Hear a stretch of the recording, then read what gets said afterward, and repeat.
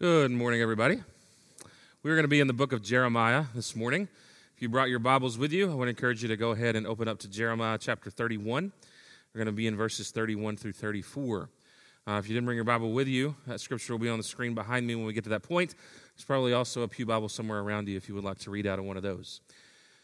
So we are starting a new series this morning, but before we get into that, public service announcement. Tax time is upon us. I'm not going to ask for a show of hands. I don't have somebody from the IRS sitting back in the booth or something that's going to come and bust you or encourage you to put in your taxes if you haven't already. But I'm sure all of you know that time is pressing upon us. Some of you have probably already got your return in the bank. Some of you maybe are waiting on it. That's the position we're in right now. Or maybe you are scrambling for the deadline to get done in the next couple of weeks before April the 15th shows up. Or maybe you filed an extension because you don't have all that ready yet. But regardless of that fact, you've definitely thought about it, yeah? You've thought about that process. That is something that I have, for the entirety of my time in ministry, outsourced to someone else, tax preparation. I pay a professional to do it. Tried to do it one time, really, before we then hired a professional that year. Thought we were going to get money back and had to pay like a couple $1,000s in. So that was awesome.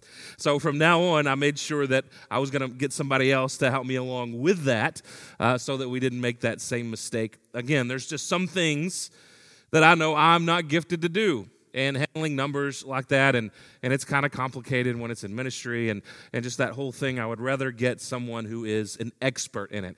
Can I get an amen at getting an expert to do something that you don't know how to do, right? It's the same reason why I hire a mechanic when my car is broke, same reason why I have the cable guy come and install cable if I want cable, same reason why I have an IT guy come and fix internet problems if I have an internet problem, because I want an expert in whatever field that I have a need, not necessarily my own amateur abilities. I'm willing to pay someone if I know it's going to be done correctly. Have you ever come to that point in something that you've tried to do, try to accomplish in your life, where you came basically to the end of yourself, where you realized, I cannot do this thing? Maybe it was math homework when you were a student. You got to a problem, or you got to a certain kind of equation or a certain element within algebra or physics or trig or something, even calculus, more advanced than that, and you just couldn't, no matter how hard you tried on your own and read the book over and over again, you couldn't fit it into your brain. You couldn't make sense of it, and you had to find somebody else, somebody in your family, maybe a tutor, maybe a teacher from high school if like you're in college and you run into something, maybe you call somebody back from high school and you find an expert to figure out what that is. Or maybe if you've ever tried to build something, and those of you who have had little children, you know what this is like, right? When you buy something from the store, like a crib, and it has all the instructions, and you're trying to put it together, and you can't find a piece, or you have extra pieces when you're done, and you just kind of come to that, like, I had to miss something. Something is wrong. This isn't right. I kind of need this thing to work well, because it's going to hold my infant child, my prized possession in all of life. So I want to make sure that this thing is constructed correctly. So I'm going to call my dad, or I'm going to call Paul Pappin or Greg Fireball, or I'm going to call somebody who knows what they're doing so that they can maybe help talk me through this, and we can make sure that this is done correctly. We come to the end of ourselves sometimes is when we finally get to the point that we're ready and willing to ask for help, to ask for assistance from somebody who knows more than we do. There is this myth in our world, especially in our do-it-yourself culture, of a self-made man or a self-made woman, that we can figure things out on our own, that we can be an island unto ourselves, be completely self-sufficient, where we don't need anyone else, but we can get everything we need done on our own. And really, with the advent of the internet, you can kind of argue that that's leaning on other people, but even more so now, people can look up videos and instructions online, and there is this kind of building myth that you just don't need to ask another person, another human being face-to-face for help. I would argue, though, and I think this is a biblical argument, that there is no such thing as self-sufficiency. There's no such thing as a self-made man or a self-made woman. We could argue that from a very theological, basic standpoint, that we are all created in our mother's wombs by the God who knit us together there, by the God who breathed life into Adam, by the God who constructed Eve out of Adam's rib, by the God who built us and built everything that exists in this world. We could certainly argue it from that perspective as well. We can also argue the fact that our mothers and fathers brought us into this world, that there are people along the way who put things into us, whether it was the knowledge of teachers or whether it was the integrity of someone that we looked up to. There are people who poured into us and made us, in part, who we are today. There is no such thing as self-sufficiency. And we see that, again, most clearly in the gospel story, most clearly in the biblical narrative, that we cannot do this on our own. We have a whole Testament called the Old Testament, over half of the Bible that's compiled that you have in front of you now if you have it open, that is an example or a testimony to the fact that we cannot figure it out on our own. That when we're left to our own devices, we will not be obedient enough, we will not be good enough, we will not be moral enough to earn God's favor or to somehow find enlightenment and salvation on our own. And we are desperately in need of someone who will point us to a better way, someone who will walk a better way for us. And this is the story that we get to celebrate in this coming season of Easter, that there is one who stood in our place. There is one who did what we could not ever do and did it perfectly and fully for our sake. This is the story of the Christ who came to save us, live for us, die for us, and give us the power of the resurrection. And so for the next several weeks, we're going to look at this story, particularly through the lens of Old Testament prophecy.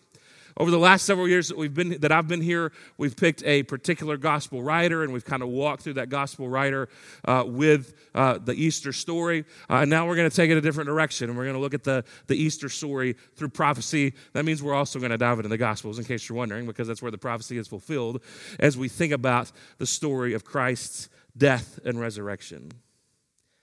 I wonder sometimes if we ever really stop during this season or any season, it doesn't have to be a season, but if we ever stop and think about where we would be, what our lot would be, what our hope would be, if we did not have this story to tell. If we did not have the story of the God who came to us, came for us, died for us, and beat death and left it behind in an empty grave. If we did not have that story to tell, what would our hope be? What would our futures look like? What would today look like? What would our own inability, where would that leave us if we did not have the Easter story to tell? But we do have that story to tell. And tell it we should, and tell it we must, and tell it we can, and we should enjoy every time we get to tell this story and hear this story, because it is the story of hope and life beyond this one, but also within this one. It is a story that when we come to the end of ourselves, and when we realize that we cannot do this on our own, it is a story that tells us there is a better way. And his name is Jesus. And that's what I want you to hear this morning. There is a better way than what the world tells us about how we should live. There is a better way than trying to muscle this and figure this out on our own and leaning on our own devices. There is a better way, and that is a new covenant that we have in Jesus Christ. That's what the prophet Jeremiah is talking about in Jeremiah 31, looking forward to what God is going to do in Jesus, to what God is going to do through his blood sacrifice and through his resurrection, and the opportunity that we will have to live in this new way, this new reality. So before we dive into Jeremiah 31, we're going to pray together. Father, once again, we thank you for this morning, God. We thank you for who you are. God, we thank you for coming to us through your son, Jesus. God, we know we don't deserve the sacrifice that you took upon yourself for our sake on the cross. Yet we rejoice in the fact that you chose to give it to us, to give yourself to us. And God, as we think about that and read about that and worship with this in mind over the coming weeks, and really every time that we gather, God, may you remind us of where we would be without you, but also where we are with you. God, we thank you for giving yourself for us, to crucify our sin, to remove death from us. And God, we thank you We cannot thank you enough for what you have done for us. God, the words that we sang in worship, the songs that we lifted to you, God, is not close to enough to tell you how much you mean to us and what you have done for us. But God, we thank you for the opportunity to give a little something back in that way. God, remove distraction from our midst this morning. God, help us praise you. Help us remember your sacrifice. God, help us rejoice and find hope in it today. I pray that in Jesus' name. Amen. Jeremiah chapter 31, verses 31 through 34, the prophet Jeremiah writes these words. Behold, the days are coming, declares the Lord, when I will make a new covenant with the house of Israel and the house of Judah, not like the covenant I made with their fathers on the day when I took them by the hand to bring them out of the land of Egypt, my covenant that they broke, though I was their husband, declares the Lord. For this is the covenant that I will make with the house of the Lord after those days, declares, with the house of Israel after those days, declares the Lord. I will put my law within them, and I will write it on their hearts, and I will be their God, and they shall be my people. And no longer shall each one teach his neighbor and each his brother, saying, Know the Lord, for they shall all know me, from the least of them to the greatest, declares the Lord. For I will forgive their iniquity, and I will remember their sin no more. One thing that hopefully as you're reading through this that might jump out at you is a phrase that's repeated over and over again by Jeremiah, where he says, declares the Lord, declares the Lord, declares the Lord. It says it 4 times, I believe, if you go and you read through that. Now, prophets say that, something like that often. Thus saith the Lord, declares the Lord, something along those lines to show that they are not just speaking on their own behalf, but they believe that God is speaking through them. And when it's repeated over and over again like that, it just draws extra importance to this section of the prophecy, that this is directly from God. It's, of course, all of it is, but there is something different about this prophecy, that it is reaching much further forward than a lot of what Jeremiah has to say. A lot of what Jeremiah has to say has to deal particularly with the people who are in captivity, who have just gotten kicked out of their homeland. Everything has fallen apart for them, and they're looking for a hope to return back. A lot of what Jeremiah has to say is along those lines, and this is too to some degree, but it is also extra important in that it reaches forward. Some scholars say this is the central prophecy in all of the book of Jeremiah, and that it tells us something about not just the restoration of Israel, but also the restoration of all mankind through this new covenant that Jeremiah prophesies about. This new covenant. So what is the old covenant? If there's a new, there has to be an old. Of course, he kind of spells that out within this scripture. It is the law. It is the law given by Moses, the Mosaic covenant, the law that Moses received on Mount Sinai from God that he then delivered to the people. And we know if you read through the story of the Old Testament, you know that the people were not able to keep this covenant. All of the laws that Moses was given. And again, this isn't something that God did to be mean, to be meticulous and trying to make them obey little things. No, it was a way for them to know that they were right with God, for them to have a path to get right with God, to be obedient to these laws. And so God gracefully extended them this opportunity, and time again, they failed to keep the covenant. Now, we know that God did not, as you hear the way that Jeremiah explains it, or God through Jeremiah explains it, is that the people did not, they broke the covenant, even though God was their husband. In other words, he was faithful to the relationship. He was doing his part. He was doing what he ought to do, and Israel and Judah both, but the people of God walked away from their part of the covenant and therefore broke it. The Hebrew word there kind of connotes like shatters, annuls. That it's an agreement that no longer stands in a way because the people walked away from it. They decided they didn't want that covenant anymore. And so now God is saying through Jeremiah that there is a new covenant coming. Again, this covenant was given by a man named Moses, and this covenant was external. It was things that they had to do in order to earn God's favor in a way, in order to earn God's forgiveness, sacrifices that they had to make. Ways in which they needed to be obedient. It was written down on tablets. It was recorded from the outside, expected to then go inward from there and change the person. And we see through the story of the Old Testament, through the story of the people of God, both of the northern and the southern kingdoms, that the people were at the end of themselves and the old covenant. It wasn't working. It wasn't God's fault. It wasn't the law's fault. Paul is very clear about this in his letters. It's not the law that failed, but it's the people of God that failed to keep this law of God. And so they had reached the point where it was painfully obvious that they were incapable of doing this on their own.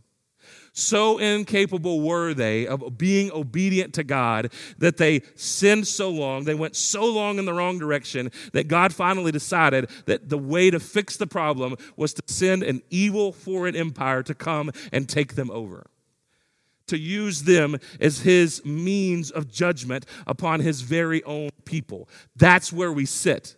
That's the context in which Jeremiah writes. The people of God had failed to keep the graceful covenant, the graceful law of God, to the point that they were no longer allowed to live in their own land, which was the beginning of the promise that God made with them. The broken covenant resulted in judgment. You see, the old covenant shows that we cannot be good enough. We cannot be good enough. Now, here's something that can happen, and I say this often, and I'm preaching to myself. Maybe that's the reason why I say it so often. Here's something that can happen when we talk about things like the resurrection and the crucifixion and grace. Is we can think, well, I've heard that before. Yeah, I know that I can't be good enough. I know that's the case. But we can have that frame of mind. We can have that logic in our brains, and then maybe this is just me and I'm putting it on all of you, but I'll let you decide that. Because what I sometimes do is I know this to be the case up here, and then tomorrow I'm going to go live as if it all depends on me. Anybody else in that boat? Or if I fail, I feel like I've let myself down, I've let my family down, I've let the church down, and I've let God down, as if he was leaning on me in the first place. That I have let everyone else, including the creator of the universe, down through my own inaction or wrong action. And I'll tell myself and I'll preach that I cannot be good enough. Like the word tells us that I'm incapable of earning God's salvation, incapable of saving myself. Not only do I know that is true, that proposition is true, but I've seen it in reality because I've read the pages of the Old Testament. I've read at how much of a failure the people of God were. Even the best ones. Even the heroes of the faith. Have you read Genesis lately? Those guys, they had some awesome things about them, but man, did they mess up in huge ways sometimes. And the central hero of the Old Testament is who? But biblical students out there. The central hero of the Old Testament is King David, right? Who sinned in one of the most glorious ways, one of the most glorious fashions. And not only committing adultery with a married woman, but making sure that in order to keep that quiet, sending her husband into battle to die and not have to worry about it anymore. What a guy, right? Something we all want to aspire to be. Yet these are the central heroes of the Old Testament. So I've seen it spelled out in history. I've seen it spelled out in the own people in my life that I look to. There's every point in a young person's life where you realize that even your heroes fail sometimes. You know what I'm talking about? And when you have that moment, you can make one of two decisions of, everything must be lost. Like, I can't trust anybody. I can't trust anything. I need to abandon my faith because everybody is a failure. Or you come to the point that, okay, nobody's perfect. We're all following this in a sense that we're all works in progress. And we're all pursuing what God has called us to. And so I encourage you to slow down as we read a line like that one. Because the Old Covenant shows us that we cannot be good enough. And so don't just let that be some logic thing. But quit living like you can be good enough. Now, I'm not saying you shouldn't try to be good. I'm not saying you shouldn't try to be moral and do well. But quit living, not just thinking, quit living as if your salvation depends upon your action. Because guess what? When you live like your salvation depends upon your action, all of a sudden the pressure becomes real, the guilt becomes deeper, and suddenly you find yourself wallowing in sin. Why? Because it's happened over and over and over again. When we live like it's up to us, we realize very quickly we don't have what it takes. And then, where is the hope? Where is the hope when we come to the end of ourselves if we live like it's all up to us. Now, again, there's so much that Paul has to say about this push and pull, this back and forth. It doesn't mean that we should just let sin abound. I'm not saying anything like that. We should try with everything that we have. But when we fail, let it not be a point that pushes us to say, oh no, it's all loss. Instead, let it push us back into the grace of Jesus, because the old covenant shows us that we cannot be good enough. This new covenant, though, it's different. It's not external, written on tablets. It's internal, written on our hearts, Jeremiah says. Our hearts and our minds. The motivation for obedience doesn't come from some external rule, but rather from some internal rule, some internal motivation. Instead of applying a rule from the outside into us of just trying to be obedient to something on a tablet or something on paper, instead we have Jesus within us. We have the Holy Spirit within us, literally changing us from the inside out. Jesus changes us from the inside out.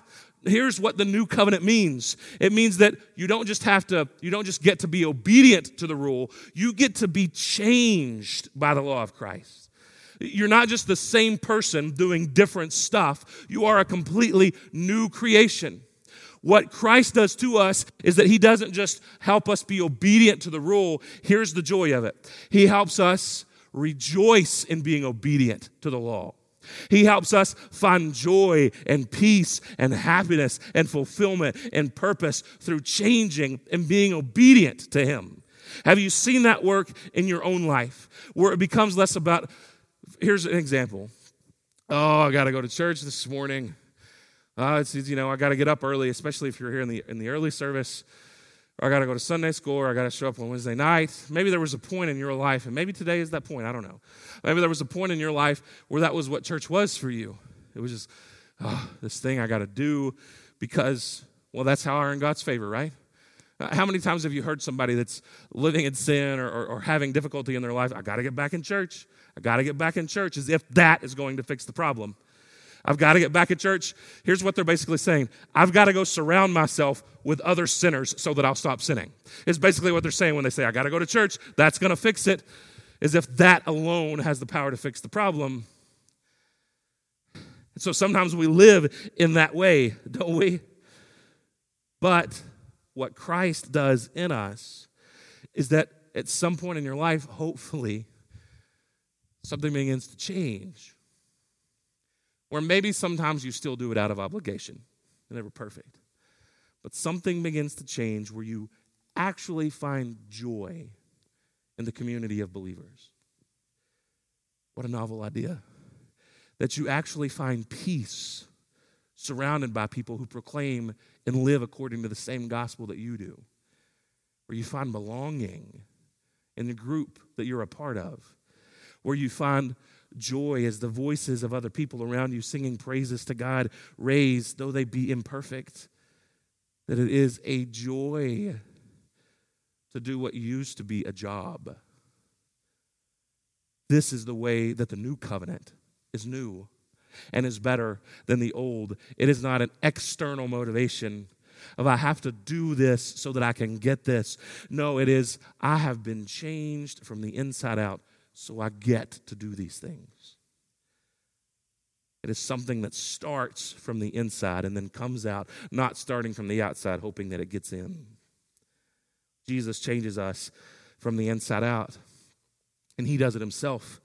There's no mediator needed. You can see in the prophet Jeremiah, he talks about how no longer will they go to their neighbor and try to know, but each one will know. They all will know. In other words, it's not going to be waiting on some guy up on a mountain to come down and give us the rule, to give us the law. No, it's going to be convening with the Holy Spirit on our own. And hearing him lay conviction upon us, hearing him lay purpose upon us from within. We don't have to wait on some God to give it to us because the Holy Spirit is constantly within us, even when we don't have the words interceding for us with inward groanings that we cannot understand, always on our behalf, working to our good and ultimately to God's good. This is something we can rejoice in, that we don't have to lean on anybody else. We get to take take that joy, but we also get to have that singular one-on-one relationship with God. Do you understand, church, the joy in this? You have unfiltered access to God. You have a clean connection to God. You're not going to get dropped on the call. You're not going to lose the Wi-Fi signal. You're not going to lose the connection that you have with God unless you yourself choose to turn around and walk away. But the connection is always open, always available. Do you understand that? The one who spoke the world and the universe into existence, you have a direct connection to him through the Holy Spirit. The one who literally breathed stars out has a direct connection into you. What in this world could hold us back? What in this world could keep God from doing a work in us if he literally lives within us other than our unwillingness to allow it to happen? We have that direct connection, unfiltered access to God. And best of all, almost as an addendum to this amazing prophecy, Jeremiah adds, declares the Lord, "For I will forgive their iniquity, and I will remember their sin no more." So not only do we get to live with God changing us from the inside out, even changing our motivations. Not only do we get to live with direct access to God, but we also get to live in this relationship where we don't have to be reminded of how much of a failure we are. You see, here's what happens when you lean on yourself. And I say this from experience. Here's what happens when you lean on yourself. You spend a lot of time thinking about how big of a failure you are. Anybody else ever get lost in that train of thought? About how many times you failed and how that must look to other people, how that must belittle the sacrifice of Christ. When you look at it, when you live as if it's all up to you, you end up feeling like a failure. Because on your own you are. We all are. All of us have sinned and fallen short of the glory of God. Every single one of us. There is no one righteous. No, not one. So when you live like it's up to you, you live as a failure. But there is a better way. There is a better truth.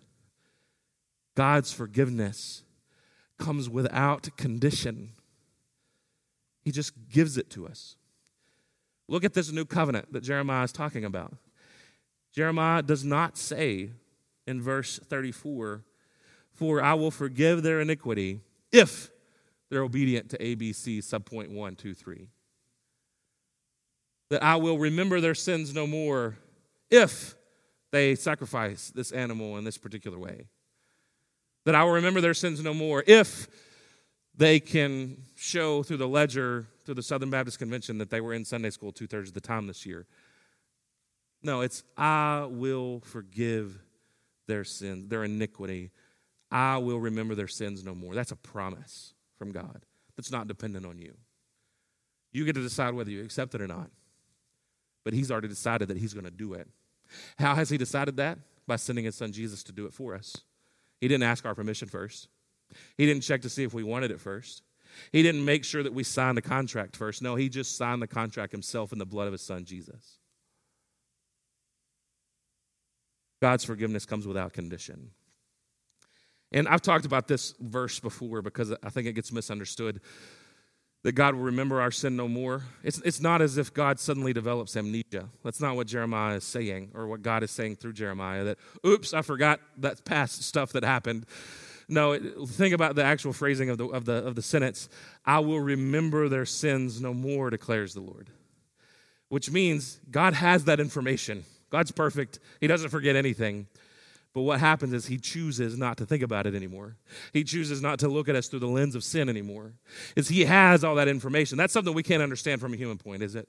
Not very well. Very few relationships exist where somebody knows everything you've ever done wrong and never uses it against you. Not many relationships like that exist, right? Can I get an amen from the married folk in the house? But it does exist that way with Jesus. He literally knows more than you do, because there's stuff you did wrong that you don't even know about. He literally knows everything that you've ever done wrong, and what he promises us in his word is that he will choose not to remember that anymore, not to dwell on it, not to think about it, but instead to forgive us of it. And then once he's forgiven us, it's done. He really is over it, and he's moving forward. This is the promise that we have in who Jesus is. I'm out of time this morning, but I'm going to do one of those preacher things where I say I'm out of time, but then I'm going to spend a little more time, because there's just a few scriptures I want to give you that show this prophecy. Matthew 26:28. I believe it. I have it on the screen. Jesus talking. This is during the Lord's Supper. He says, "For this is my blood of the covenant, which is poured out for many for the forgiveness of sins." I have to think that Jesus uses the word covenant here, particularly with Jeremiah's words in mind, that this is the new covenant. Jesus is saying, I'm ushering in this time. And other biblical writers seem to get that same idea as well. Paul in 2 Corinthians chapter 3, verses 4 through 6 says, "Such is the confidence that we have through Christ toward God, not that we are sufficient in ourselves to claim anything. It's coming from us. But our sufficiency is from God, who has made us sufficient to be ministers of a new covenant, not of the letter, but of the Spirit. For the letter kills, but the Spirit gives life." Again, Paul very clearly thinking about that, the letter versus the Spirit, the external versus internal. And then Hebrews, which is just a celebration of the new covenant in a lot of ways and how it is superior to the old covenant. You can read in chapter 10, you can read throughout the book, but here's one example in chapter 8, verses 6 through 7 in the book of Hebrews. "But as it is, Christ has obtained a ministry that is as much more excellent than the old, as the covenant he mediates is better, since it is enacted on better promises. For if that first covenant had been faultless, there would have been no occasion to look for a second." Again, Hebrews taking this idea of new covenant and really fleshing it out, what that means to live in Jesus' perfect ministry. And did you know that biblical scholars believe that the reason why we even call the second part of the Bible the New Testament is because of Jeremiah's prophecy in Jeremiah 31. It is the new covenant, the New Testament. The old is in the Old Testament. So there is a better way, church. Have you come to the end of yourself? If not, you will. I hope you do quickly. The quicker you realize you don't have what it takes, the quicker you'll realize it's time to turn to the one who does have what it takes. There is no such thing as self-sufficiency. But just as Paul talks about, what Christ has done is more than sufficient. Here is the big truth that we get to share with the entire world because of the resurrection of Jesus Christ. There is a better way. Somebody else has already plowed that way. Somebody else has already walked that way. We don't have to cut the way. We don't have to cut through the thicket with our machetes on our own. We don't have to find the path on our own. Somebody has already left footsteps and cut the path, and all he is saying to us is, follow me. And we get to do that because he himself, through his Spirit, lives within us, transforming us. Not only where we get to be obedient, but we get to rejoice in obedience, rejoice in righteous living. It changes the very nature of our hearts and minds, the inward dwelling of the Holy Spirit of Jesus. This is the new covenant. You have access to it. You can live a better way. It's not up to you, because if it is, we'd all be failures. It is up to what Jesus has already done. And so am I encouraging you today that if you live a life apart from Jesus, if you've never accepted him as Savior, and you live as if it is all up to you, that the only one who's got your back is you, I'm here to tell you today there is a better way. I could tell you about what that looks like during our time of invitation. And if you know that logically to be the case, you have accepted that into your life, you believe you are following Jesus, perhaps this morning you need that reminder. It's not all up to you. Thank God. It's not all up to you. Thank God. It's not all up to us. Instead, it is the one who came and died for us, who changes us from the inside out. Maybe you need that reminder this morning. He's got it. Stop thinking, acting, and living as if it's all up to you, because the only place that ends is failure. But there is victory in leaning in Jesus. Be reminded of that this morning. Be reminded of that every time you think about the resurrection, every time you think about the new covenant, because that is the truth that we have in the new covenant that has been ushered in by Jesus himself. During our time of invitation this morning, again, if you don't know Jesus, I would love to tell you about him right down here. Daniel will be at the back if you would like to talk to him there. If you need to pray about this or anything else, we will be in those respective locations. You can certainly pray right here at the altar. As an act of worship towards God, you can always pray right where you're at. I'll stick around after the service, too, if you would like somebody to talk to or to pray with. But let's stand together. I'm going to pray as Bill and Lynn are coming up. And after I do so, please move in whatever way God is calling you to.